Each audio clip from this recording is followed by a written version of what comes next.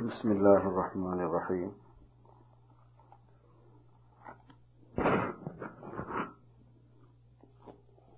تربیت کے حصوں میں سے ایک بہت بڑا حصہ یہ ہوتا ہے کہ آدمی کی جو بیٹھکیں ہوتی ہیں اور جو مجلسیں ہوتی ہیں وہ بزرگوں کے تذکروں سے بھرے ہوئے ہونا چاہیے۔ اصل میں شغف بتاتا ہے کہ آپ کا رجحان کیا ہے، اور شغف جس چیز کا ہوتا ہے اس کے تذکرے ہوتے ہیں۔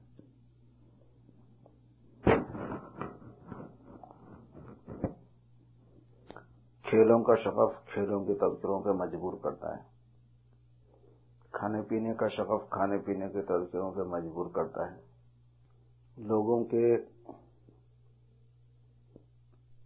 عزت اور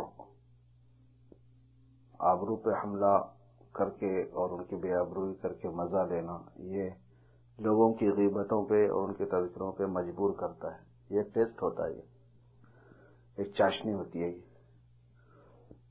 دو چار بیٹھے اور اس کا شروع کیا۔ عام طور پر ہوٹلوں کی نشستیں اور باروں کی نشستیں اور بازاروں کی نشستیں اس سے پر ہوتی ہیں۔ ان کا شغف بتاتا ہے کہ ان کا شغف ہے کیا۔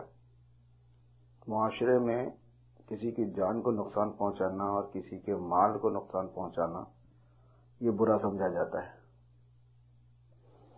اور آسان نہیں ہوتا، کیونکہ اس کا ری ایکشن ہونے کا ڈر رہتا ہے۔ عزت کو نقصان پہنچانا برا نہیں سمجھا جاتا اور اس میں ری ایکشن کا بھی اندیشہ کم رہتا ہے اور اس میں لذت بھی ہے، اس لیے اس کا شوق رہتا ہے بعض لوگوں کا، اس میں بڑا مزہ آتا ہے۔ دنیا بھر میں جو ایسے حادثات ہوں جو تکلیف دینے والے ہوں اس کا شغف ہوتا ہے بعض لوگوں کو۔ عام طور پر جتنے میڈیا کے لوگ ہوتے ہیں، اخبارات والے یا دوسرے اور ذرائع والے، ان لوگوں کو اس کا شغف ہوتا ہے کہ رنگین خبر، چٹپٹی خبر، لوگوں کو اٹریکٹ کرنے والی خبر حادثات کی ہوتی ہے، اس کا شغف ہوتا ہے بعض لوگوں کو۔ ہمارے بزرگ یہ چاہتے ہیں کہ بزرگوں کے تذکروں کا شغف ہونا۔ بزرگوں کے تذکروں کا شغف بزرگوں کے حالات کو جاننے سے ہوتا ہے۔ ایک تو بزرگی کی لین سے تعلق محبت ہو، دوسرے معلوم ہوگا کسی کے بارے میں تو آپ تذکرہ کریں گے، معلوم نہیں ہوگا تو تذکرہ کیسا کریں گے؟ اسی لیے بزرگوں کے حالات پڑھنے کا ایک اہتمام اکابرین کی طرف سے، بزرگوں کی طرف سے ہمیشہ رہا ہے اور پڑھنے کی تاکید بھی ہمیشہ سے رہی ہے۔ رجال جو ہے، افراد جن کو ہم بزرگوں سے بول رہے ہیں، اس وقت تعبیر کر رہے ہیں، افراد اور رجال کے حالات جو ہوتے ہیں وہ رجال پر یعنی افراد پر اثر ڈالتے ہیں ہمیشہ، بہت زیادہ اثر لیتا ہے آدمی اس کا، کہ بھئی ان کی شخصیت ایسی تھی، انہوں نے یہ کیا، انہوں نے یہ کیا، انہوں نے یہ کیا، وہ ایسا کرتے تھے، وہ ایسا کرتے تھے، تو میں بھی ایسا کچھ کروں، یہ فیلنگ آتی ہے پھر۔ اسی لیے ہر زمانے میں رجال پر کتابیں لکھی بھی جاتی ہیں، شخصیتوں پر شخصیت کی سوانح لکھی جاتی ہے۔ درمیان میں ایسا دور آ گیا تھا تھوڑا سا کہ لوگوں کے حالات جب بھی لکھے جانے لگے تو ان کی کرامتیں، ان کے ایسے واقعات جو لوگوں میں ان کے بارے میں صرف عقیدت پیدا کریں، اس کا ایک رجحان ہو گیا تھا۔ خیر وہ زیادہ تر چونکہ جاہلوں کی طرف سے ہوتا ہے ویسا رجحان، پھر وہ کم بھی ہو گیا۔ اصل شخصیت کے کارنامے اور شخصیت کی ریاضت اور اس کے مجاہدے اور شخصیت کے اوصاف اور واقعات میں اس کی میانہ روی، استقامت، یہ چیز ہوتی ہے جاننے کی۔ پھر اس پر جن لوگوں نے لکھا وہ بڑے اچھے انداز میں لکھنے کے عادی ہیں بہت سے۔ ہمارے جو اکابر ہیں ان لوگوں کے بھی حالات جو ہے لکھے ہوئے ہیں کتابوں میں، اور ان کو بھی پڑھنے کا بڑا اہتمام ہونا چاہیے۔ حضرت تھانوی رحمۃ اللہ علیہ کی اشرف السوانح چھپی ہوئی ہے، 4 جلدوں میں ہے۔ مولانا قاسم نانوتوی کی سوانح قاسمی چھپی ہوئی ہے، حاجی امداد اللہ صاحب کے حالات ہیں چھپے ہوئے، ارواح ثلاثہ کے نام سے بزرگوں کے واقعات ہیں، اس میں بہت سے بزرگوں کے واقعات.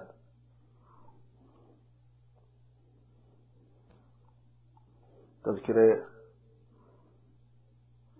سوانح یوسفی ماں یوسف رحمۃ اللہ علیہ کی سوانح ماں الیاس صاحب رحمۃ اللہ علیہ. تاریخ دعوت و عظیمت کے نام سے مولانا علی میاں ندوی نے باضابطہ ایک پورا سلسلہ بزرگان دین کے حالات کا لکھا ہوا ہے، اور خواجہ اجمیری تک اور ان سے اوپر اور ان سے بعد بھی. خلفائے راشدین الفاروق حضرت عمر رضی اللہ تعالیٰ عنہ کی شخصیت پر، حضور صلی اللہ علیہ وسلم کی شخصیت مبارکہ پر سیرت کی کتابیں ہوتی ہیں. تو اس کی عادت آدمی کو ہو اور بزرگوں کے واقعات جو ہے وہ پڑھنے کا مزاج ہو، اور بات بات میں ان بزرگوں کے واقعات کو نقل کرنے کی عادت ہو. تو مجلسوں میں اپنی نشستوں میں جب یہ تذکرہ زیادہ ہوتا ہے تو اس کے بہت خاص اثرات ہوتے ہیں. اس پر یاد آ گیا کہ حضرت کا ایک عنوان یہاں پہ لکھا ہوا ملا کہ مجلسیں جو ہیں وہ بزرگوں کے تذکروں سے خالی ہوتی جا رہی ہیں. کہ آج کل مجلسوں میں بزرگوں کا تذکرہ زیادہ نہیں آتا، بزرگوں کا نام نہیں آتا زیادہ، حالانکہ ان کے واقعات سے بھرپور رہنا چاہیے مجلس ہمیشہ. 4 شنبہ 27 ربیع الاول 1358 1939 مئی، صبح کی مجلس حضرت تھانوی رحمۃ اللہ علیہ کی. کسی ذکر پر جناب نواب جمشید علی خان صاحب سے اس خادم نے شیخ فاروق احمد صاحب متوطن لندن کا تذکرہ کیا کہ اسلام لانے سے پہلے انہوں نے انگریز مصنفین کی کتابیں تصوف پر انگریزی میں پڑھی تھیں. تصوف پر انگریزوں کی بھی کتابیں ہیں، بالخصوص ایک فرینچ مصنف کی جو مسلمان ہو گیا تھا، کیرو میں رہتا تھا، اس کا نام عبد الواحد یحییٰ تھا، اس کا طریقہ شاذلیہ کا تھا. یہ کتابیں پڑھ کر ان کو تصوف سے خاص دلچسپی ہو گئی اور حصول روحانیت کے شوق و جذبات نے ان پر بہت اثر کیا. اکتوبر 36 میں وہ مشرف اسلام ہوئے. اس کے 1 سال بعد یعنی ہندوستان آنے سے 5 مہینے پہلے وہ طریقہ علویہ میں داخل ہوئے. یہ سلسلہ سوئٹزرلینڈ میں چند فرینچ اور مقامی حضرات نے خلیفہ نور الدین متوطن سوئٹزرلینڈ کی قیادت میں جاری کیا تھا. اس درمیان میں ان کو حضرت والا کے چند رسائل کے مطالعے کا، جن کا انگریزی میں ترجمہ ہو چکا ہے، موقع ملا. اس کا مطلب یہ ہوا کہ حضرت والا کی کچھ رسائل کا، حضرت تھانوی کے کچھ رسائل کا تذکرہ انگریزی میں اس زمانے میں ہوا ہے، جس سے ان کو محسوس ہوا کہ صحیح قدیم اسلامی تعلیم حضرت اقدس کے یہاں ہے. اسی زمانے میں ان سے اور نواب صاحب بھاولپور کے سیکریٹری صاحب سے ملاقات ہو گئی. انہوں نے ان کو اور ان کے بھائی کو، جو ان کے ساتھ ہی اسلام لا چکے تھے اور جن کا اسلامی نام شیخ شہید اللہ تھا، ہندوستان آنے کی دعوت دی. یہ دونوں بھائی ان کی دعوت پر ہندوستان آئے اور بھاولپور پہنچے. شیخ فاروق احمد صاحب کو پہلے ہی سے تھانہ بھون حاضر ہونے اور حضرت والا کی زیارت کا شوق دامنگیر تھا، اور محبت اور عقیدت کی آگ ان کے دل میں شروع سے سلگ رہی تھی. انہوں نے بھاولپور سے حضرت والا کو تار کے ذریعے سے اطلاع دی کہ میں فلاں تاریخ اور فلاں وقت مظفر نگر پہنچوں گا، کیونکہ ان کو یہ نہیں معلوم تھا کہ تھانہ بھون کس راستے پر ریل سے جانا ہوتا ہے. حضرت والا نے 2 پتوں سے 2 تار بھاولپور دیے کہ ان کو بجائے مظفر نگر کے سہارنپور آنا چاہیے. حضرت تھانوی نے 2 پتوں سے 2 تار بھیجے. حضرت تھانوی کا انتظام کیسا عجیب ہوتا تھا، کیونکہ ایک پتے پر 1 تار پہنچا نہیں پہنچا. سہارنپور اسٹیشن پر ان کو کوئی ایسا شخص ملے گا جو ساتھ لا سکے. چنانچہ حضرت اقدس کی منظوری کے بعد یہ خادم سہارنپور گیا. خیال تھا کہ وہ یورپین وضع میں ہوں گے. میں سہارنپور اسٹیشن پر بیمار ہو گیا، ویٹنگ روم میں جا کر پڑ گیا. اس قابل نہ رہا کہ بھاولپور سے آنے والی گاڑی پر جا کر ان سے مل سکوں. مجبوراً اس کا انتظام کر دیا کہ وہ میرے پاس ویٹنگ روم تک پہنچ جائیں. چنانچہ یہی ہوا، ویٹنگ روم میں آ گئے. اب جو دیکھتا ہوں تو ایک ہندوستانی وضع کے مسلمان نوجوان میرے سامنے ہیں۔ سر پر ترکی ٹوپی تو تھی، باقی کل لباس اپنا تھا۔ پاؤں میں پنجابی جوتا، شلوار پہنے ہوئے، جسم پر شیروانی۔ یورپین سرخ سفید رنگ تو نمایاں ہی تھا، لیکن چہرے کو داڑھی اور نورانی بنا رہی تھی۔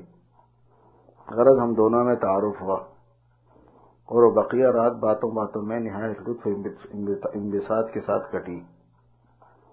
علی الصباح یعنی صبح صبح جناب مولانا حافظ عبداللطیف صاحب، ناظم مدرسہ مظاہر العلوم سہارنپور سے، جو چند رفقا کے ساتھ حج سے واپس آنے والے حضرات سے ملنے اسٹیشن پر تشریف لائے تھے، شرف نیاز حاصل ہوا۔ فجر کی نماز اسٹیشن سے قریب والی مسجد میں پڑھی۔ وہاں جناب مولوی محمد زکریا صاحب شیخ الحدیث مدرسہ مظاہر العلوم سہارنپور سے ملاقات ہو گئی۔ تھوڑی دیر کے بعد مسجد کے قریب جناب ناظم صاحب تشریف لے آئے، اور ان کے ارشاد کے مطابق ہم دونوں مدرسہ مظاہر العلوم میں حاضر ہوئے۔ جناب ناظم صاحب نے مدرسہ دارالطلبہ وغیرہ کو دکھایا، وہاں تھوڑی دیر قیام رہا۔ مولوی محمود الحق صاحب وکیل ہردوئی کے صاحبزادے مولوی ابرار الحق صاحب، یہ مشاہ صاحب مولانا الحق صاحب کا ذکر ہے، مولوی محمود الحق صاحب وکیل ہردوئی کے صاحبزادے مولوی ابرار الحق صاحب نے، جو اسی مدرسے میں پڑھتے ہیں، چائے پلائی، اس زمانے میں پڑھتے تھے، جس میں جناب ناظم صاحب نے شرکت فرما کر لطف کو اور دوبالا کر دیا۔ وہاں سے ہم لوگ چھوٹی لائن کے اسٹیشن پر آئے اور ریل پر سوار ہو کر تھانہ بھون پہنچے۔ حضرت والا کی تجویز تھی کہ وہ ایسے مکان میں ٹھہرائے جائیں جس میں ہندوستانی اور انگریزی دونوں قسم کی معاشرت کا انتظام ہو۔ چنانچہ جب وہ آئے تو ان کو وہ مکان اور کئی جگہ ان کے آرام کے خیال سے دکھائی گئی، اور خانقاہ شریف کا مہمان خانہ، حجرے اور اجابت خانے بھی دکھا دیے گئے۔ انہوں نے خانقاہ شریف کے قیام کو پسند کیا اور اسی کو سب پر ترجیح دی۔ ظہر کے وقت حضرت اقدس مدظلہم العالی کی زیارت ہوئی۔ میں نہیں کہہ سکتا کہ ان کی کیا حالت تھی، یہ معلوم ہوتا تھا کہ کوئی پروانہ شمع پر نثار ہونے والا ہے۔ ان کے جذبات کا عجب عالم تھا۔ وہ کرسی پر بیٹھنے کے عادی تھے، دو زانوں پالتی مار کر نہیں بیٹھ سکتے تھے، مگر چاہتے تھے کہ اس طرح بیٹھیں اور مؤدب بیٹھیں، لیکن مجبور تھے۔ ان سے کہہ دیا گیا تھا کہ جس طرح چاہے بیٹھیں۔ انہوں نے بیان کیا کہ میں صحیح صورت میں قدیم اسلام کو دیکھنے آیا تھا، وہ یہاں مجھ کو مل گیا، حضرت تھانوی کے پاس۔ میری آرزو پوری ہو گئی، میری آنکھوں نے جو دیکھنا تھا دیکھ لیا۔ ان میں قدیم معاشرت، قدیم تمدن، قدیم طرز، قدیم روش، قدیم چیزوں سے محبت پائی گئی۔ جدید چیزوں اور جدید معاشرت سے تنفر دیکھا گیا۔ حضرت والا کو واسطی قلم سے لکھتے ہوئے دیکھ کر بے حد محظوظ ہوئے۔ وہ لکڑی کا بنایا ہوا ہوتا نا۔ کہنے لگے کہ میں نے اکثر علماء کی جیبوں میں فاؤنٹین پین لگے ہوئے دیکھے ہیں، مگر حضرت کے یہاں یہ نئی چیز نہیں ہے۔ اس زمانے میں نئے نئے آئے تھے وہ۔ شیخ فاروق احمد صاحب کئی دن تھانہ بھون میں ٹھہرے اور اس کے بعد میرے ساتھ لکھنؤ گئے تاکہ تھوڑے عرصے تک وہاں قیام کر کے اردو زبان کو حاصل کر سکیں۔ لیکن لکھنؤ میں یہ دیکھ کر لکھنؤ کی معاشرت بالکل ایسی ہی ہے جیسے لندن کی، وہی بے پردگی، وہی بے باکی، وہی بے حیائی، وہی بے شرمی، اسلامی شعار کا فقدان۔ اس حالت کو دیکھ کر وہ گھبرا گئے، اتفاق سے بیمار ہو گئے اور ان کو پریشان ہو کر لکھنؤ چھوڑنا پڑا۔ پھر سہارنپور آئے، چند دن علاج کے سلسلے میں یہاں رہ کر پھر تھانہ بھون حاضر ہوئے۔ اب 1.5 مہینے کے قریب یہاں قیام رہا، اور حضرت والا دانت بنوانے کی غرض سے لاہور تشریف لے گئے ہیں۔ یہ بھی حضرت والا کے ہمراہ لاہور گئے، وہیں سے اپنے بھائی کے ہمراہ بھاولپور واپس ہوئے، وہاں سے پھر دوبارہ تھانہ بھون آئے، فیض و برکت کی دولت لیے ہوئے اپنے وطن واپس ہوئے۔ اب دوبارہ یہ ہندوستان آئے ہیں، فی الحال حیدرآباد میں مقیم ہیں اور تھانہ بھون حاضر ہونے کے لیے بےتاب ہے۔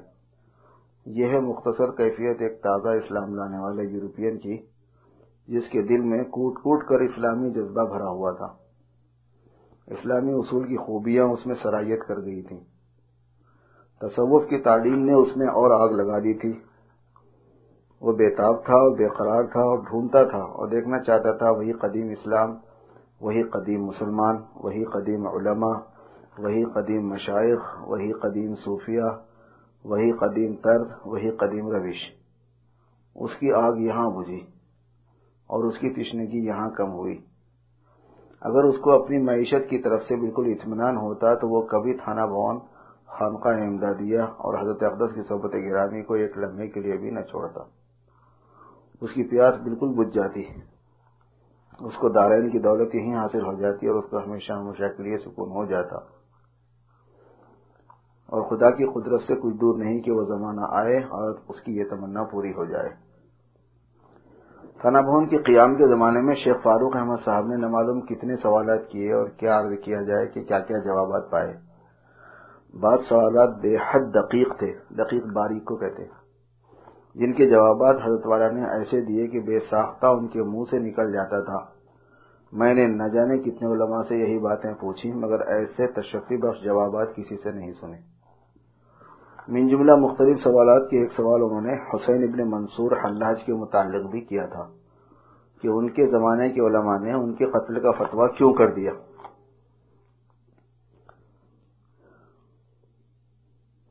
خلق اللہ کے پتھر مارنے پر ان کا صبر و تحمل اور حضرت شبلی کے ایک پھول پھینکنے پر ان کا چیخنا اور شکایت کرنا، جو مشہور واقعات ہیں، یہ امور سمجھ میں نہیں آئے۔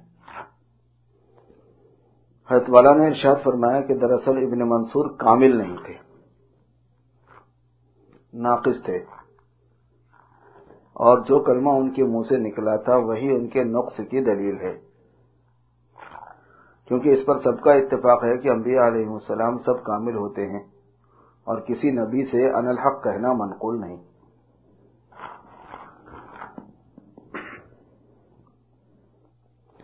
اگر یہ کچھ کمال کی بات تھی تو انبیاء سے اس کا صدور ضرور ہوتا، بس انبیاء سے اس کا صادر نہ ہونا دلیل ہے اس حالت کے ناقص اور اس کلمے کے خلاف ادب ہونے کی۔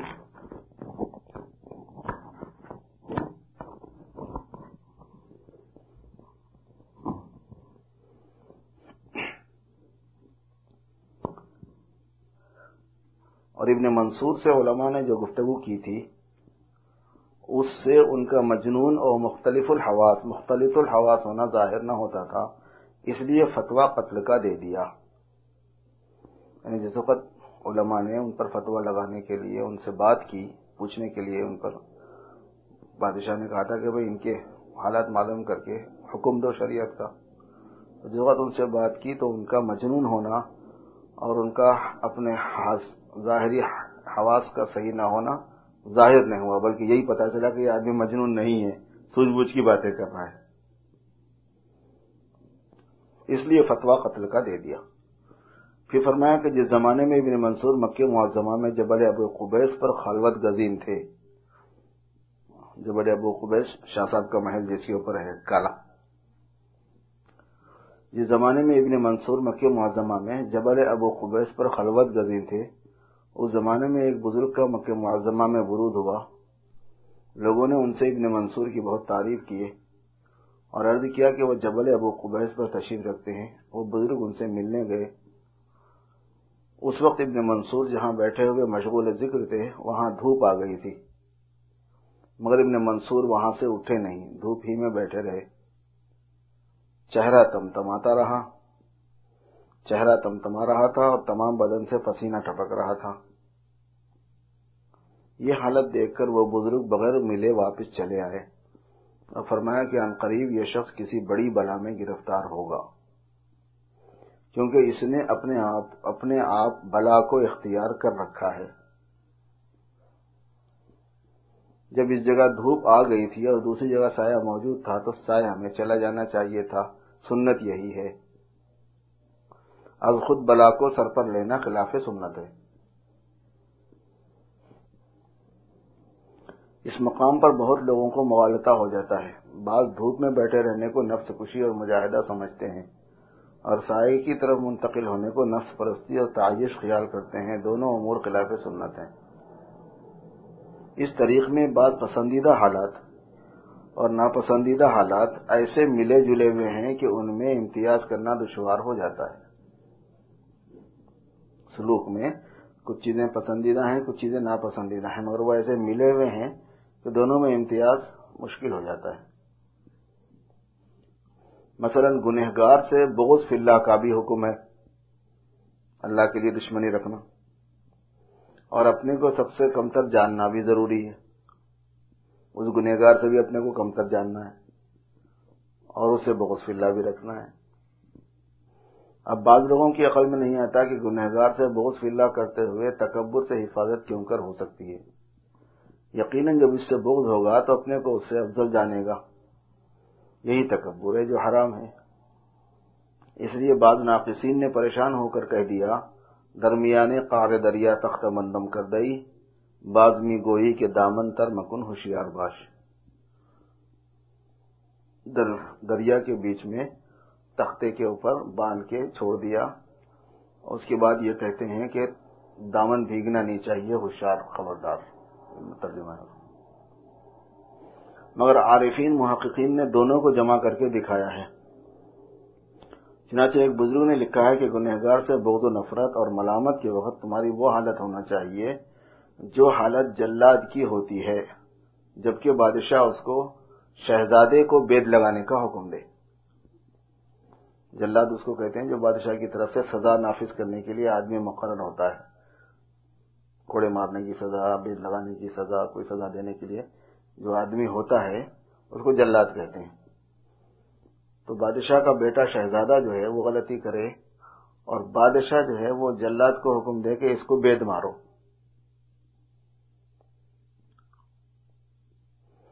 حکم کی وجہ سے شہزادے کے بید ضرور لگائے گا، حکم ہے بادشاہ کا، لیکن عین بید لگانے کی حالت میں اس کو یہ وسوسہ بھی نہ آئے گا کہ میں شہزادے سے افضل ہوں، اور یہ تو شہزادہ ہے.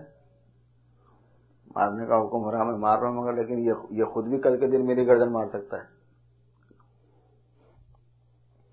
وہ اپنے کو بھنگی اور حقیری سمجھے گا اور شہزادے کو شہزادہ ہی خیال کرے گا، اور بید لگانے میں اپنے کو معذور و مجبور جانے گا.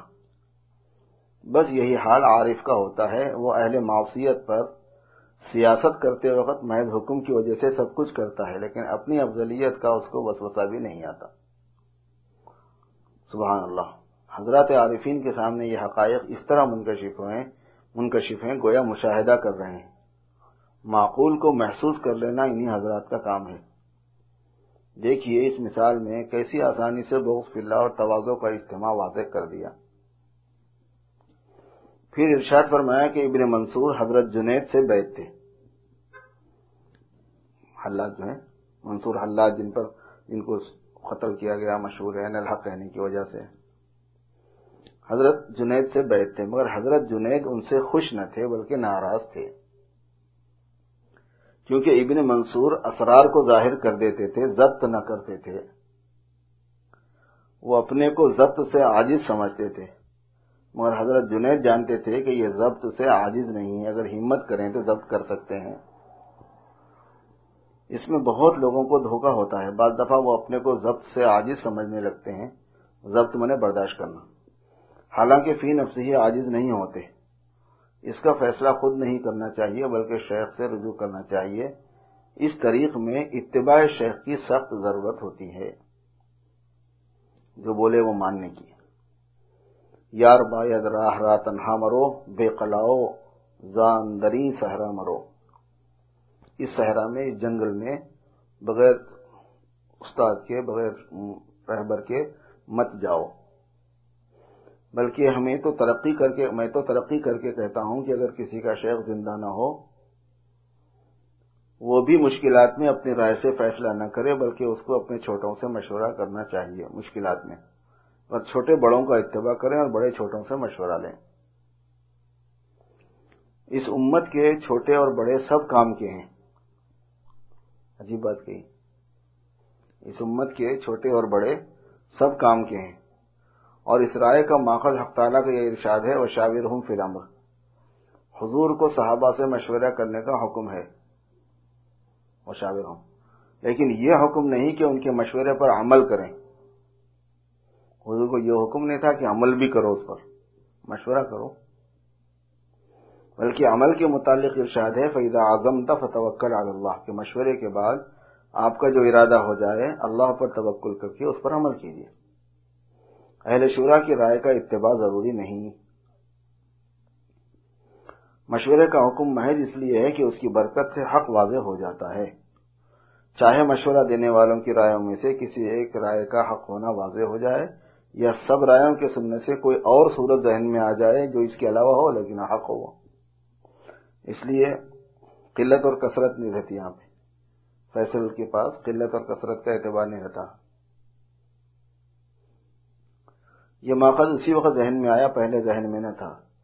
صرف قواعد سے یہ مسئلہ بیان کیا کرتا تھا کہ شیخ کو اپنے چھوٹوں سے مشورہ کرنا چاہیے. تو حضرت جنید کی رائے میں ابن منصور ضبط سے عاجز نہ تھے، اسی لیے وہ ان سے مقدر اور ناراض تھے. حضرت شبلی سے ناخوش نہیں تھے. حضرت شبلی مغلوب الحال تھے. حضرت شبلی سے ناخوش نہیں تھے، حالانکہ وہ بھی بہت مغلوب الحال ہیں اور ان سے شطحیات یعنی خلاف ادب باتیں کا صدور بہت ہوا ہے. بعض دفعہ وہ غلب حال میں حضرت جنید کے زنانہ مکان میں بلا اجازت چلے جاتے تھے. ابن منصور اور حضرت جنید اپنی فراست سے صورت دیکھتے ہی پہچان لیتے تھے کہ مغلوب الحال ہیں. بعض دفعہ جب حضرت شبلی آتے تو حضرت جنید کی بیوی پردے میں جانے کے لیے کھڑی ہو جاتی. حضرت جنید ان کو ہاتھ پکڑ کر بٹھا دیتے، فرماتے اس شبلی اس وقت ہوش میں نہیں، پردہ بیکار ہے. پھر شبلی باتیں کرتے کرتے رونے لگتے. اس وقت حضرت جنید اپنی بیوی سے فرماتے اب شبلی کو ہوش آ رہا ہے، پردہ کر لو. حالانکہ دیکھنے میں سمجھ میں نہیں آتا تھا کسی. دیکھیے رونا جو عام لوگوں کے نزدیک غلب حال کی دلیل ہے، وہ اس کو ہوش کی دلیل سمجھتے تھے. یہ کمال فراست تھا حضرت جنید کا. غرض حضرت جنید ابن منصور سے ناراض تھے اور شیخ کی ناراضگی اور تکدر سے اگرچہ آخرت میں مواخذہ نہ ہو کیونکہ وہ نبی نہیں ہے جس کی ناراضی سے گناہ ہو، مگر تجربہ یہ ہے کہ ایسے شخص کو دنیا میں کبھی چین نصیب نہیں ہوتا. چنانچہ ابن منصور کو بھی چین نصیب نہ ہوا، عمر بھر پریشان ہی رہے، یہاں تک کہ انالحق کہنے پر فتویٰ کفر کا لگایا گیا. اسی سلسلے میں الہام کا حکم بیان فرمایا کہ اسی طرح الہام کی مخالفت سے آخرت میں مواخذہ نہیں ہوگا، مگر تجربہ یہ ہے کہ دنیا میں نقصان ضرور ہوتا ہے اس کی مخالفت کرنے. چنانچہ ایک مقامی بزرگ کسی نووارد مسافر بزرگ سے ملنے کو اٹھے. الہام ہوا نہ جاؤ، یہ بیٹھ گئے. پھر خیال ہوا کہ یہ الہام نہیں خیال ہوگا، آخر ان سے ملنے میں کیا حرج ہے. چنانچہ پھر اٹھے. پھر الہام ہوا نہ جاؤ، یہ بیٹھ گئے. تیسری مرتبہ پھر اٹھے.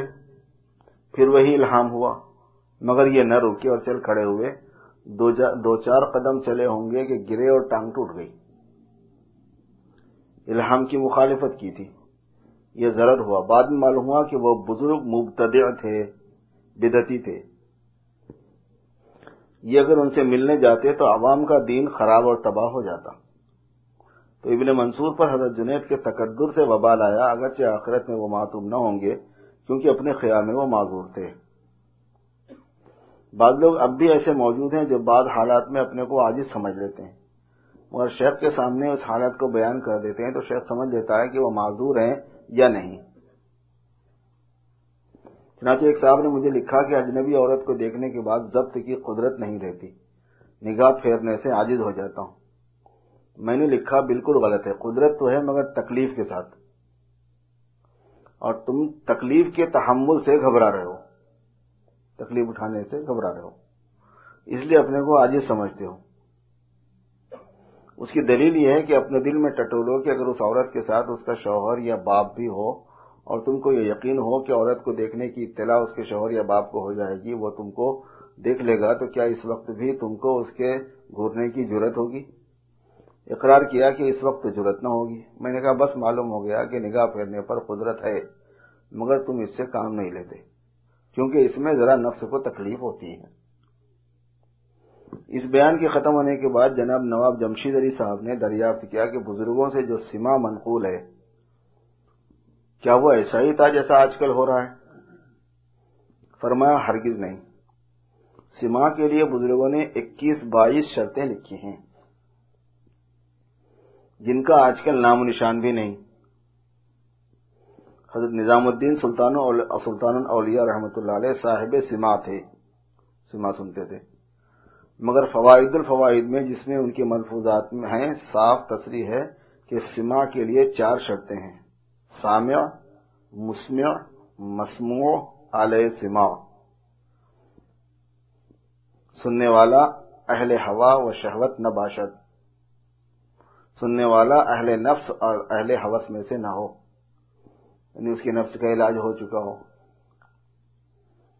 بلکہ صاحب دل اور صاحب حال ہو۔ مسمع زن و کودک نہ باشد،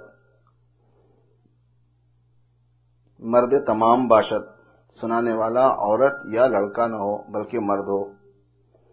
مسموع ہزل و فحش نہ باشد، جو چیز سنی جائے وہ ہزل، بیکار باتیں، بکواس اور فحش نہ ہو، اشعار ہزل اور فحش نہ ہو، بلکہ بزرگوں کا کلام ہو، حمد و نعت ہو۔ اعلی سماع کے متعلق تصریح ہے کہ چنگ و رباب درمیان نہ باشد، کہ مزامیر درمیان میں نہ ہوں۔ بس ان کا سماع صرف یہ تھا کہ کوئی شخص خوش الحان کوئی غزل یا حمد و نعت سنا دے، جیسے اپنے جلسے میں قرات کے بعد نعت وغیرہ ہو جاتی ہے، اور سننے والے سب اہل دل ہوں، فساق و فجار کا اجتماع نہ ہو، گانے والا بھی اپنے ہی مجمع کا ہو، اپنوں میں سے ہی کوئی ہو۔ ایک مرتبہ حضرت سلطان جی کو سماع کا تقاضا ہوا، قوالی کا۔ فرمایا کوئی قوال تلاش کرو۔ خدام نے تلاش کیا، کوئی نہ ملا۔ فرمایا حمید الدین ناگوری کے مکتوبات لاؤ، یہ آپ کے اصحاب میں سے ہیں، ان کے خطوط کسی خادم کے پاس جمع ہے۔ چنانچہ وہ مکتوب لائے گئے۔ فرمایا سناؤ۔ چنانچہ ایک خط پڑھا گیا جس کا پہلا جملہ یہ تھا: از خاک پائے درویشاں وگرد راہ ایشاں حمید الدین ناگوری۔ اس جملے کا سننا تھا کہ سلطان جی کو وجد آ گیا، بس وجد آنے کے واسطے اتنا بھی بس تھا، اور 2-3 روز تک یہ حالت رہی۔ یہ تھا ان حضرات کا سماع، مگر فقہا اس کو بھی حرام کہتے ہیں، عام سماع کو، قوالی کو، کیونکہ سماع کی خاصیت ہے کہ وہ کیفیت موجود کو قوی کر دیتا ہے۔ سماع کی خصوصیت یہ ہے کہ جو کیفیت موجود ہے اس کو طاقتور بنا دے گا۔ وہ جانتے ہیں کہ اگر اس سماع کی بھی اجازت دے دی جائے گی تو ان میں جو کیفیت اس وقت موجود ہے اس کو قوت ہوگی، اور زیادہ تر نفس میں شرارت ہے، شر ہے، اس کو قوت ہو کر وہ مفاسد کی طرف پہنچا دے گی، کیونکہ عوام میں شہوت اور نفس کی خواہش غالب ہے۔ سماع سے اس میں ہیجان ہوگا، قوت بڑھ جائے گی، اور اس سے سخت مفاسد پیدا ہوں گے۔ چنانچہ شاہ لطف رسول صاحب نے ایک درویش کا واقعہ بیان کیا کہ وہ اپنی ایک مریدنی سے گانا سنا کرتا تھا۔ ایک روز عین حالت سماع میں نفس کو جوش ہوا اور عورت کا ہاتھ پکڑ کر حجرے میں لے گیا اور منہ کالا کیا۔ فراغت کے بعد کہنے لگا کہ جب آیا جوش نہ رہا ہوش۔ تو عوام کو سماع کی اجازت دینے میں یہ مقصد ہے، اس لیے بزرگوں نے کہا کہ الغنا رقیت الزنا، غنا زنا کا منتر ہے۔ فقہا چونکہ منتظم ہیں، انتظام ہے، تمام عالم کا انتظام ان کے سپرد ہے، اس لیے وہ بعض دفعہ ایسی چیزوں کو بھی منع کرتے ہیں جس میں شرعاً کچھ گنجائش بھی ہو سکتی ہے، جس طرح وبا کے زمانے میں ڈاکٹر کھیرے ککڑی کو مطلقاً منع کر دیتا ہے، اگرچہ تھوڑی مقدار نقصان نہیں دیتی اور صحیح المیدہ کو زیادہ مقدار میں نقصان نہیں کرتی، لیکن اگر ڈاکٹر اس تفصیل سے منع کرے گا تو کوئی بھی اس کے کھانے سے باز نہ آئے گا، ہر شخص اپنے کو صحیح المیدہ ہی سمجھے گا، اور کثیر مقدار کو بھی قلیل ہی کہے گا، تھوڑی ہی کہے گا۔ اس لیے انتظام کا تقاضا یہی ہے کہ وبا کے زمانے میں کسی کو بھی کھیرے ککڑی کی اجازت نہ دی جائے، بلکہ کھیتوں میں ان کو ڈلوا دیا جائے۔ یہی حالت فقہا کی ہے کہ حضرات صوفیہ نے جس سماع کو اختیار کیا تھا اور شرعاً اس میں گنجائش بھی تھی، مگر فقہا نے انتظاماً اس سے بھی منع فرما دیا۔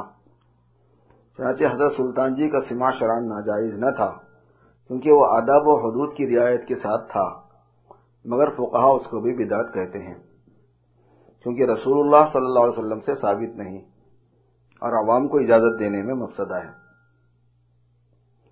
حضرت سلطان جی کے زمانے میں قاضی ضیاء الدین سنامی قاضی تھے، وہ ہمیشہ حضرت سلطان جی کے سماع پر نکیر کرتے تھے، انکار کرتے تھے کہ وہ غلط کرتے ہیں، وہ غلط کرتے ہیں۔ ایک بار ان کو معلوم ہوا کہ حضرت سلطان جی کے یہاں مجلس سما گرم ہے. وہ درہ لے کر اپنے حشم قدم کے ساتھ وہاں پہنچے. ایک بڑے خیمے کے اندر سما ہو رہا تھا. قاضی صاحب اور ان کے حشم و قدم کو سلطان جی تک پہنچنے کا راستہ نہ ملا. خیمہ مجمع سے بھرا ہوا تھا، راستہ نہیں مل سکتا تھا. صوفیوں کو قاضی و محتسب کی کیا پرواہ تھی؟ وہاں ان کو کون راستہ دیتا اور کون سلطان جی تک پہنچاتا؟ صوفیہ تو بادشاہ کی بھی پرواہ نہیں کرتے. یہاں تو سب اپنے حال میں مست تھے. قاضی صاحب کا جب کوئی زور نہ چلا تو فوج کو حکم دیا کہ خیمے کی تنابیں کاٹ دی جائیں. خیمہ جس رسی سے بندھا ہوا ہے وہ کاٹ دیا جائے تاکہ خیمہ گر پڑے اور اس کے نیچے دب کر یہ لوگ سما کو بند کر دیں. مگر تنابیں کاٹ دینے کے بعد بھی خیمہ اور چوبیں اسی حالت میں قائم رہیں. یہ حضرت سلطان جی کی کرامت تھی. مگر قاضی صاحب بھی اپنی دھن کے وجہ سے پکے تھے. فرمانے لگے کہ میں اس ڈھونگ کا قائل نہیں. یہ ڈھونگ ہے. یہ بدعتی سے ظاہر میں کرامت بھی صادر ہو تو وہ کرامت نہیں. یہ کہہ کر اچھا پھر کسی وقت آؤں گا. اسی وقت واپس ہو گئے. کچھ زمانے کے بعد پھر تشریف لائے اور برابر نکیر کرتے رہے. حضرت شاہ خوب اللہ پتہ نہیں کیا نام تھا، الہ آبادی، جو بڑے بزرگ تھے، حضرت خضر علیہ السلام سے ملا کرتے تھے. ان کے خاندان میں مشہور ہے کہ ایک کتاب پر حضرت خضر علیہ السلام کے ہاتھ کی لکھی ہوئی فا ہے. ان سے کسی نے سما کی بابت دریافت کیا کہ آپ کی رائے اس بارے میں کیا ہے؟ آپ نے جواب لکھا کہ میں ایک واقعہ لکھتا ہوں، اس سے فیصلہ کر لو. حضرت سلطان نظام الدین اولیاء رحمۃ اللہ علیہ صاحب سما تھے. حضرت قاضی ضیاء الدین سنامی منکر سما اور اس پر نکیر کرتے تھے. ایک دفعہ وہ مجلس سما کی خبر سن کر تشریف لائے اور اس پر نکیر کرنے لگے. حضرت سلطان جی نے فرمایا کہ اچھا، اگر ہم رسول اللہ صلی اللہ علیہ وسلم سے پوچھوا دیں تب تو پیچھا چھوڑو گے؟ قاضی صاحب نے کو حضرت سلطان جی نے فرمایا. قاضی صاحب نے فرمایا کہ ہاں، حضور سے پوچھوا دو. اس کا ان کو یقین تھا کہ سلطان جی اس درجے کے ہیں کہ حضور کی زیارت کرا دیں گے. معتقد بھی تھے اور منکر پر نکیر بھی کرتے تھے. سلطان جی ان کی طرف متوجہ ہوئے. اس تصرف سے ان پر ایک حالت غنودگی اور غیبت کی طاری ہو گئی. اس حالت میں ان کو منکشف ہوا کہ جناب رسول اللہ صلی اللہ علیہ وسلم اپنے دربار میں رونق افروز ہیں. قاضی صاحب کو دیکھ کر فرمایا کہ فقیر کو کیوں تنگ کرتے ہو؟ قاضی صاحب نے عرض کیا، یا رسول اللہ، مجھے اس وقت اپنی حالت کی حقیقت معلوم نہیں کہ میں ہوش میں ہوں بھی یا نہیں، اور حضور کے جو ارشادات ثقہ راویوں کے واسطے سے عالم بیداری میں ہم تک پہنچے ہیں وہ اس ارشاد پر مقدم ہیں. ان کو اس ارشاد کی وجہ سے چھوڑا نہیں جا سکتا. اس جواب پر حضور پرنور صلی اللہ علیہ وسلم نے سکوت فرمایا. اس کے بعد قاضی صاحب کو افاقہ ہوا. حضرت سلطان جی نے فرمایا، دیکھا ہم نے حضور سے پوچھوا بھی دیا. قاضی صاحب نے فرمایا کہ اور دیکھا ہم نے جواب بھی عرض کر دیا. اس کے بعد مجلس سما گرم ہوئی اور حضرت سلطان جی پر وجد طاری ہو گیا اور کھڑے ہو گئے. قاضی صاحب نے کھڑے ہو کر ان کا ہاتھ پکڑ کر بٹھا دیا. اس کے بعد سلطان جی کو وجد ہوا اور کھڑے ہو گئے. قاضی صاحب نے پھر ہاتھ پکڑ کر بٹھا دیا. تیسری بار پھر سلطان جی کو وجد ہوا اور کھڑے ہوئے. قاضی صاحب نے پھر ہاتھ پکڑ کر بٹھانا چاہا مگر اب خود ہاتھ باندھ کر کھڑے ہو گئے اور دیر تک ادب کے ساتھ کھڑے رہے. جب سلطان جی کو افاقہ ہوا اور خود ہی بیٹھ گئے تو یہ بھی بیٹھے اور یہ کہتے ہوئے چلے گئے کہ پھر آؤں گا، میں ان باتوں سے ہٹنے والا نہیں ہوں. راستے میں کسی نے دریافت کیا کہ آپ سلطان جی پر نکیر کرنے گئے تھے، پھر خود ہی ان کے سامنے ہاتھ باندھ کر کیوں کھڑے ہو گئے؟ فرمایا، جب ان کو پہلی بار وجد ہوا ہے تو ان کی روح نے آسمان دنیا تک پرواز کیا. میں ان کو وہاں سے یہ کہہ کر واپس لے آیا کہ تم کو زمین پر رہنا چاہیے، آسمان پر کہاں جاتے ہو؟ دوبارہ جب وجد ہوا تو روح نے تحت العرش تک پرواز کیا. یہاں تک بھی میری رسائی تھی، وہاں سے بھی میں ان کو واپس لے آیا۔ تیسری بار جب وجد ہوا ہے تو فوق العرش پہنچ گئے، میں نے وہاں سے بھی واپس لانا چاہا تو حاملان عرش نے مجھے روک دیا کہ آگے تمہارا مقام نہیں، یہ نظام الدین کا مقام ہے، وہی فوق العرش جا سکتے ہیں۔ اس وقت حاملان عرش کے ادب سے میں نے ہاتھ باندھ لیے تھے، نہ کہ بدعتی کی تعظیم کے لیے۔ ابھی وہ گنڈی اٹکی ہوئی ہے۔ واقعی انتظام اسی کا نام ہے۔ باوجود سلطان جی کے مقام سے واقف ہونے کے، ان کے جس فعل کو وہ بدعت سمجھتے تھے برابر اس پر انکار کرتے رہے۔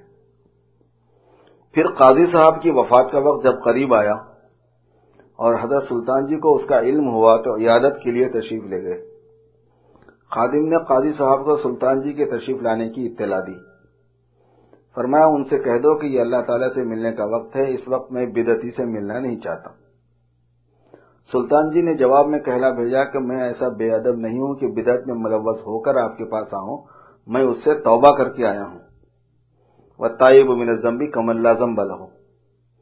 یہ جواب سن کر قاضی صاحب آبدیدہ ہو گئے، آنکھوں میں پانی آ گیا، اور اپنا امامہ خدام کو دے کر فرمایا کہ اس کو بچھا دو اور سلطان جی سے عرض کرو کہ اس پر پاؤں رکھتے ہوئے تشریف لائیں۔ میں ان کے مقام سے واقف ہوں، ان میں ایک ہی کسر تھی، جب وہ نہیں رہی تب وہ اس قابل ہے کہ میرے امامے پر قدم رکھتے ہوئے تشریف لائیں۔ خدام نے حکم کی تعمیل کی اور امامہ زمین پر بچھا دیا۔ حضرت سلطان جی نے وہ امامہ اٹھا کر اپنے سر پر رکھ لیا اور فرمایا یہ دستار شریعت ہے۔ قاضی صاحب سے انتظام کے ذمہ دار تھے، فرمایا کہ یہ دستار شریعت ہے، اس پر میں قدم رکھوں میری کیا مجال ہے، اس کو تو میں سر پر رکھوں گا۔ چنانچہ سر پر رکھے ہوئے تشریف لائے۔ قاضی صاحب نے بڑی تعظیم و تکریم سے بٹھایا اور عرض کیا کہ حضرت اب میرا آخری وقت ہے، توجہ فرمائیے کہ خاتمہ ایمان پر ہو۔ سلطان جی یہ سن کر دیر تک متوجہ رہے اور رخصت ہو کر دہلیز تک پہنچے تھے کہ قاضی صاحب کا انتقال ہوا۔ حضرت سلطان جی پر گریہ طاری ہو گیا اور فرمانے لگے کہ افسوس، آج شریعت کا ستون منہدم ہو گیا۔ اللہ اللہ، ساری عمر تو قاضی صاحب آپ پر نکیر کرتے رہے اور آج قاضی صاحب کے وصال پر آپ افسوس کرتے ہیں اور روتے ہیں اور فرماتے ہیں کہ شریعت کا ستون منہدم ہو گیا۔ یہ تھے اللہ والے، یہ عالم تھا ان کے اخلاص کا۔ ان میں محبت تھی تو وہ اللہ کے لیے وہ لڑتے تھے تو اللہ کے لیے، ان میں محبت تھی تو اللہ کے لیے وہ لڑتے تھے تو اللہ کے لیے۔ شاہ خوب اللہ صاحب، خوب اور اللہ یہ لکھا ہوا ہے، یہ واقعہ لکھ کر فرماتے ہیں کہ نہ میں سلطان نظام الدین اولیاء ہوں جو سما کو جائز کہوں، نہ قاضی ضیاء الدین سنامی ہوں جو اس پر نکیر کروں۔ یہ مفصل روایت الہ آباد میں شاہ محمد بشیر صاحب نے مجھ سے نقل کی۔ حضرت تھانوی نے حوالہ بھی دے دیا کہ مجھے یہ کس کے ذریعے سے پہنچی۔ مجھ کو حضرت مولانا گنگوہی رحمۃ اللہ علیہ کا ایک مقولہ بہت پسند آیا جو میں نے مولوی الیاس صاحب سے سنا ہے۔ مولوی الیاس صاحب جو تبلیغ کے امیر، یہ یاد نہیں کہ مولوی الیاس نے بلا واسطہ حضرت سے سنا ہے یا دوسروں کے واسطے سے، بہرحال راوی ثقہ ہیں۔ ان کا بیان ہے کہ مولانا گنگوہی سے کسی نے سوال کیا کہ کیا حضرت سلطان جی عالم تھے؟ فرمایا جی ہاں، اور بڑے عالم تھے۔ پھر سوال کیا کہ کیا حضرت سلطان جی سما سنتے تھے؟ فرمایا ہاں سنتے تھے۔ پھر عرض کیا کہ ان کے پاس جواز کی کوئی دلیل ہوگی؟ فرمایا ضرور ہوگی۔ پھر عرض کیا کہ کیا دلیل ہوگی؟ فرمایا ہمیں معلوم نہیں۔ سبحان اللہ، اس کو ادب کہتے ہیں۔ شریعت کے ادب کو بھی نہیں چھوڑا، بزرگوں کے ادب کا بھی لحاظ رکھا۔ یہ ہیں کمالات جن کے سامنے کرامات حسیہ کی کچھ حقیقت نہیں۔ یہ جواب صاحب کمال ہی دے سکتا ہے، ناقص سے ممکن نہیں۔ نزہۃ الخواطر میں حضرت سلطان جی کا وہ مناظرہ منقول ہے جو علماء دہلی سے دربار شاہی میں ہوا ہے۔ علماء نے جو مخالفت کی تھی تو حضرت سلطان جی سے مناظرے بھی ان کے ہوتے رہتے تھے۔ اس میں سلطان جی نے تصریح فرمائی ہے کہ مضامیر تو حرام ہیں اور بلا مضامیر کے جو سما ہو اس کی حرمت پر کوئی دلیل نہیں۔ حضرت سلطان جی حضرت شاہ فرید الدین شکرگنج رحمۃ اللہ علیہما یہ دونوں تو بڑے عالم تھے اور حضرت خواجہ قطب الدین بختیار کاکی امی تھے اور صاحب سما تھے۔ ان کو بچپن ہی سے درجہ ولایت حاصل تھا، وہ مادرزاد ولی تھے، ان سے بچپن ہی سے کوئی فعل خلاف ورع صادر نہیں ہوا۔ خلاف ورع جو ہے فتوے سے آگے کی چیز ہوتی ہے، بہت خلاف تقوی اور احتیاط جس کو بولتے ہیں، حضرت بختیار کاکی رحمۃ اللہ علیہ سے۔ ایک مرتبہ علماء دہلی نے حضرت قطب صاحب کے سماع پر نکیر کا ارادہ کیا تو پہلے باہم مشورہ کیا کہ وہاں جا کر کیا کہا جائے۔ اس پر سوال و جواب ہوتے رہے کہ اگر یہ کہا جائے گا تو وہ یہ جواب دیں گے، یہ کہا جائے گا تو وہ یہ کہیں گے۔ غرض آپس ہی میں انہوں نے تمام دلائل کا جواب دے دیا۔ پھر اس پر اتفاق ہوا کہ قطب صاحب بھی امرد ہیں اور سماع کے لیے یہ شرط ہے کہ مجلس میں امرد نہ ہو۔ امرد کہتے ہیں اس کو جس کو داڑھی نہیں نکلی ابھی، بس یہی بات کہی جائے، اس کا ان کے پاس کوئی جواب نہ ہوگا۔ چنانچہ اس امر کے طے ہونے کے بعد سب لوگ وہاں پہنچے اور یہی بات پیش کی۔ حضرت قطب صاحب نے فرمایا بس یہی وجہ ہے انکار کی؟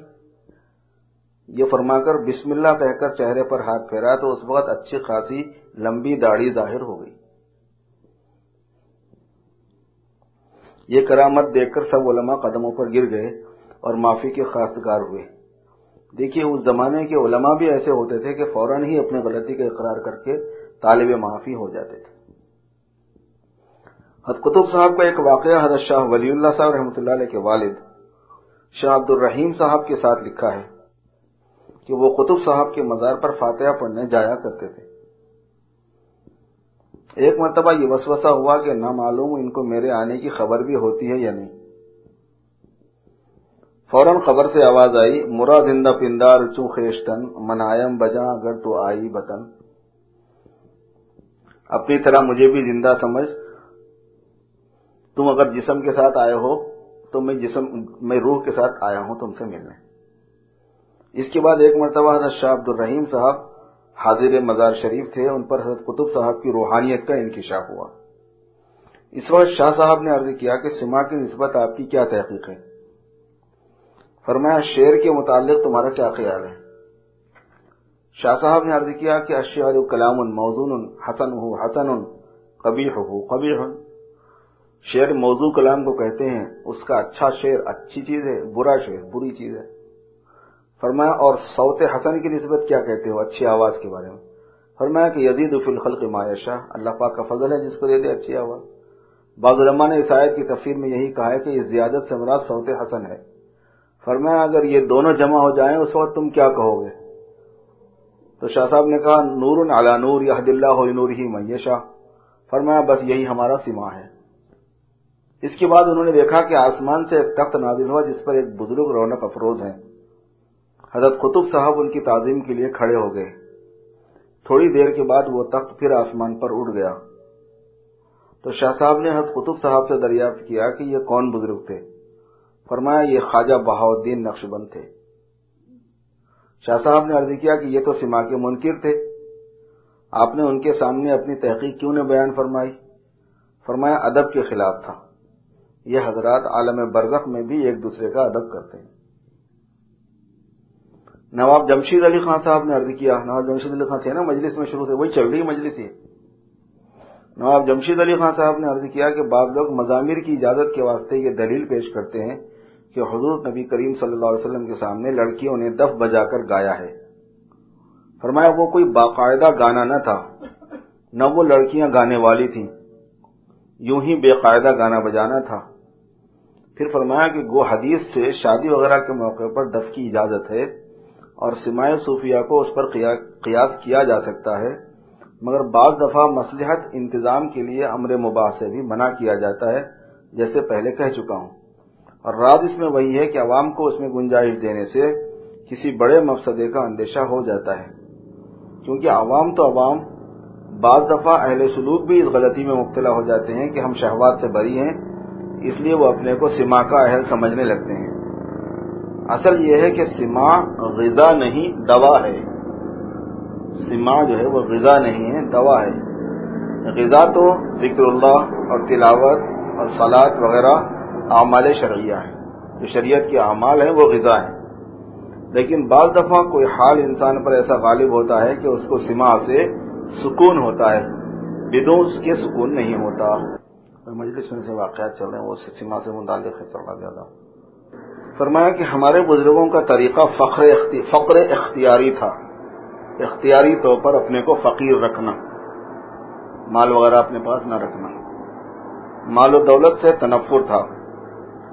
حضرت مولانا محمد قاسم صاحب رحمۃ اللہ علیہ نے مدتوں فقر و فاقے سے گزاری۔ مطبعہ مجتبائی دہلی کے مالک منشی ممتاز علی صاحب نے چاہا کہ مولانا کی ماہانہ کچھ خدمت کیا کریں۔ حضرت نے اس کو منظور نہ فرمایا، بلکہ ارشاد فرمایا کہ اگر مجھ سے کوئی کام لیا جائے اور اس کی بنا پر کچھ دے دیا جایا کرے تو مضائقہ نہیں، وہ بھی صرف تصحیح قرآن کی خدمت اگر مجھے دی جائے تو اتنا کام مجھے آتا ہے کر دیا کروں گا، اس سے زیادہ کا میں اہل نہیں۔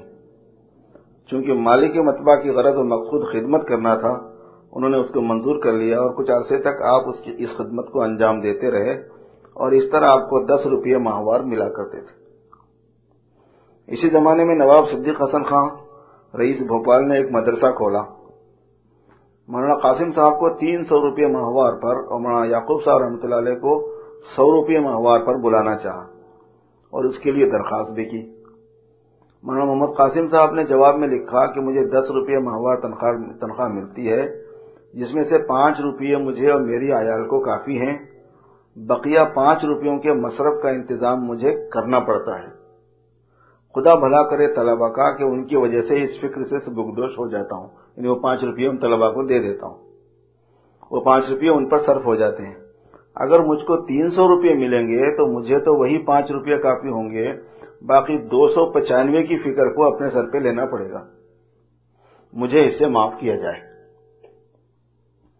یہ جواب مولانا محمد یعقوب صاحب نے دیکھا، فرمایا اصل جواب تو آپ نے لکھ دیا، میں کیا لکھوں؟ پھر فرمایا کہ میں دوسرا جواب لکھوں گا۔ چنانچہ یہ جواب لکھا کون؟ مولانا یعقوب صاحب نے، کہ میں 300 روپے ماہوار سے کم منظور نہیں کرتا، چونکہ ان کو 100 روپے بولایا تھا نا، میں 300 روپے ماہوار سے کم منظور نہیں کرتا۔ اس جواب کو دیکھ کر مولانا محمد قاسم صاحب نے فرمایا کہ سوچ سمجھ کر لکھیے، اگر انہوں نے 300 روپے ماہوار منظور کر لیے اور ضرور منظور کر لیں گے تو آپ کو جانا پڑے گا، اور 300 روپے ماہوار آپ کی شان کے سامنے کیا چیز ہے؟ آپ کی شان کے سامنے کیا چیز ہے؟ فرمایا بہت اچھا، میں اس کے آگے ایک اور شرط بڑھائے دیتا ہوں کہ جب تک میرا جی چاہے گا بھوپال میں رہوں گا اور جب تک جی چاہے گا اپنے گھر پہ رہوں گا۔ یہ دونوں جواب نواب صاحب کے پاس پہنچے تو کہا ارے بھائی یہ کہیں جانے والے نہیں، ان کو اپنا فقر و فاقہ ہی پسند ہے، یہ کسی کی ملازمت کرنا نہیں چاہتے۔ واقعی ان بزرگوں کی حالت کو دیکھ کر کون ہمیں دیکھے، ہم تو اس کو بادشاہ نظر آئیں گے۔ آج کل 10 روپے کیا چیز ہے، 100 کی بھی کچھ حقیقت نہیں سمجھتے۔ حضرت مولانا گنگوہی رحمۃ اللہ علیہ نے بھی کچھ دنوں تک سہارنپور میں قلعے والوں کے یہاں ملازمت کی ہے۔ قلعے والوں کے بچوں کو پڑھاتے تھے اور 10 روپے ماہوار ملتے تھے۔ جب میں قلعے میں گیا تو نواب احمد علی خان صاحب کے چچا کو بھی میں نے دیکھا تھا، جنہوں نے حضرت کا وہ زمانہ دیکھا تھا۔ وہ بہت نیک تھے، سارے خاندان ہی پر نیکی کا اثر تھا۔ یہ برکت حضرت مولانا رحمۃ اللہ علیہ کے چند روزہ قیام کی تھی۔ میں نے اس مسجد میں نماز بھی پڑھی ہے جس میں حضرت نماز پڑھا کرتے تھے، اور وہ حجرہ بھی دیکھا ہے جس میں اس وقت حضرت کا قیام تھا۔ بعض لوگوں کو غالباً حضرت نے اس وقت قرآن مجید کا ترجمہ بھی پڑھایا تھا۔ ان سب میں حضرت کی شان کا ایک خاص اثر موجود تھا۔ قلعے کا تعلق چھوڑ کر حضرت نے پھر کسی جگہ ملازمت نہیں کی، وطن ہی میں مقیم رہے، اور ابتدا میں حضرت پر عسرت کا بھی دور گزرا۔ عسرت کہتے ہیں تنگی کو، کھانے پینے کی کمی کو۔ پھر فتوحات کا دروازہ کھل گیا اور تمام تکلیفیں جاتی رہیں۔ ہمارے بزرگوں کی حالت ہمیشہ اسی طرح گزری ہے۔ خود حضرت حاجی صاحب رحمۃ اللہ علیہ نے بہت دن فاقے میں گزارے ہیں۔ جب ہندوستان سے ہجرت کر کے مکہ معظمہ تشریف لے گئے، کوئی حضرت کو جانتا بھی نہ تھا، نہ حضرت کے کمالات سے کوئی واقف تھا۔ متواتر کئی دن فاقے پر فاقہ رہا، صرف زمزم کا پانی پیتے رہے اور قلبی غنا میں ذرا بھی فرق نہ آیا۔ ایک دن ایک سیٹھ کو حضرت کے چہرے پر آثار ضعف دیکھ کر احساس ہوا کہ شاید یہ حالت فاقے کی وجہ سے ہے۔ اس نے حضرت سے عرض کیا کہ مجھ کو اپنی لنگی عطا فرما دیں۔ حضرت نے یہ خیال فرما کر کہ ضرورت ہوگی لنگی دے دی اور نماز میں مشغول ہو گئے۔ وہ شخص لنگی میں 200 ریال باندھ کر سامنے رکھ کر گیا.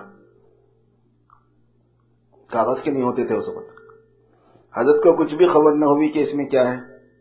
نماز کے بعد ذکر میں مشغول ہو گئے. لنگی اسی طرح رکھی ہوئی تھی، نہ اس کو اٹھایا نہ سرکایا. جب ذکر سے فارغ ہو کر چلتے وقت لنگی اٹھائی تو وزنی معلوم ہوئی. دیکھا تو اس میں ریال تھے. اب بھی وسوسہ نہ ہوا کہ یہ میرے واسطے ہدیہ ہے، بلکہ یہ فرمایا کہ لوگ کیسے لاپرواہ ہیں کہ امانت اس طرح سپرد کر کے چلے جاتے ہیں، دوسرے کو خبر بھی نہیں کرتے. بھلا اگر کوئی اٹھا کر لے جاتا تو میں کیسا شرمندہ ہوتا. 1-2 وقت اس میں فاقے کے اور گزر گئے. اس رقم کو ہاتھ میں لگایا. دوسرے یا تیسرے وقت وہ سیٹھ صاحب پھر ملے تو حضرت نے شکایت کی کہ تم امانت رکھ گئے اور کہا بھی نہیں. تب اس نے عرض کیا کہ وہ تو حضرت کے لیے نظر ہے، اس کو اپنے خرچ میں لائیں. اس وقت فاقہ ٹوٹا اور حضرت نے وہ رقم خرچ کی. غالباً فاقے کی نوبت اس کے بعد نہیں آئی، مگر مکان کی تکلیف بہت روز تک رہی، کیونکہ حضرت کا اپنا کوئی ذاتی مکان نہ تھا. ہندوستان کے رئیسوں نے جو وہاں رباتیں بنا رکھی ہیں ان میں سے کسی ربات میں قیام کر لیتے تھے. اس میں یہ تکلیف تھی کہ موسم حج کے موقع پر جب ان اطراف کے حاجی آتے جن کے وہ ربات تھے تو محتمیم ربات حضرت سے کہتا کہ اب ہم کو ربات کی ضرورت ہے، خالی کر دیجئے. تو حضرت وہاں سے کسی اور ربات میں چلے جاتے. اس سے بڑی تکلیف ہوتی تھی. پھر حضرت نے اللہ تعالیٰ سے دعا کی اور دعا میں بھی کوئی محل نہیں مانگا، صرف یہ درخواست کی کہ مجھے ایسی جگہ عطا فرما دیجئے جہاں سے کوئی مجھے اٹھائے نہیں. اسی زمانے میں حضرت خواجہ معین الدین چشتی رحمۃ اللہ علیہ کو واقعے میں دیکھا کہ حضرت کو کچھ روپیے اور کچھ پیسے عطا کر رہے ہیں اور فرما رہے ہیں کہ ہم نے تمہارے ہاتھوں پر لاکھوں کا خرچ رکھا ہے.